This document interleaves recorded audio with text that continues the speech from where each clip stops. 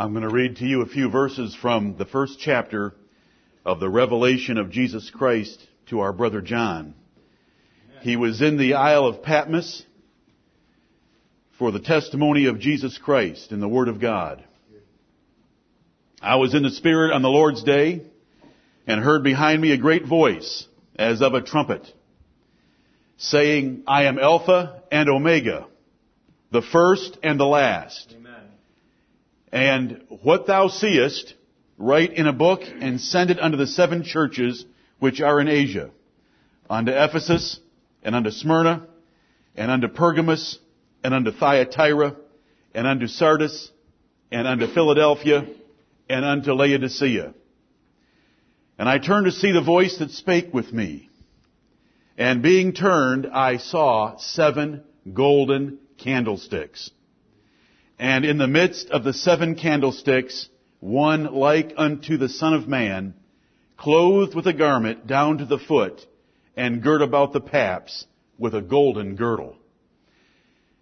John is in the Spirit on the Lord's day. Today, the first day of the week. The Lord's day since the resurrection of Jesus Christ.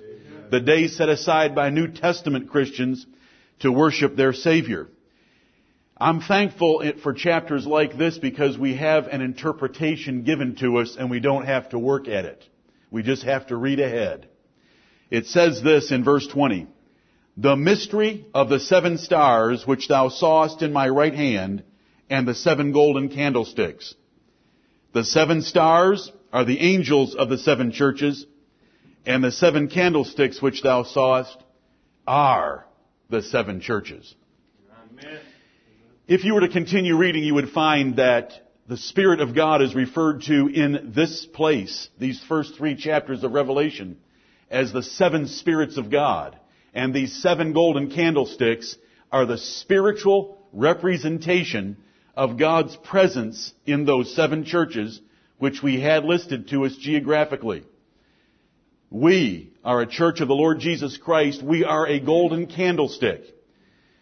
The threat to any church is to maintain its holiness and love of Christ, lest Jesus Christ withdraw His candlestick, which is His spiritual presence, and leave a church a dead corpse.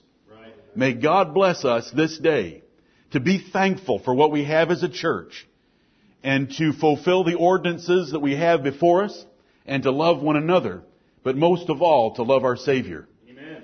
Because it was the church at Ephesus, though they were known for so many good things, they had lost their first love, and He told them unless they repented, He would come and take away their candlestick. Right. This is the word of the Lord.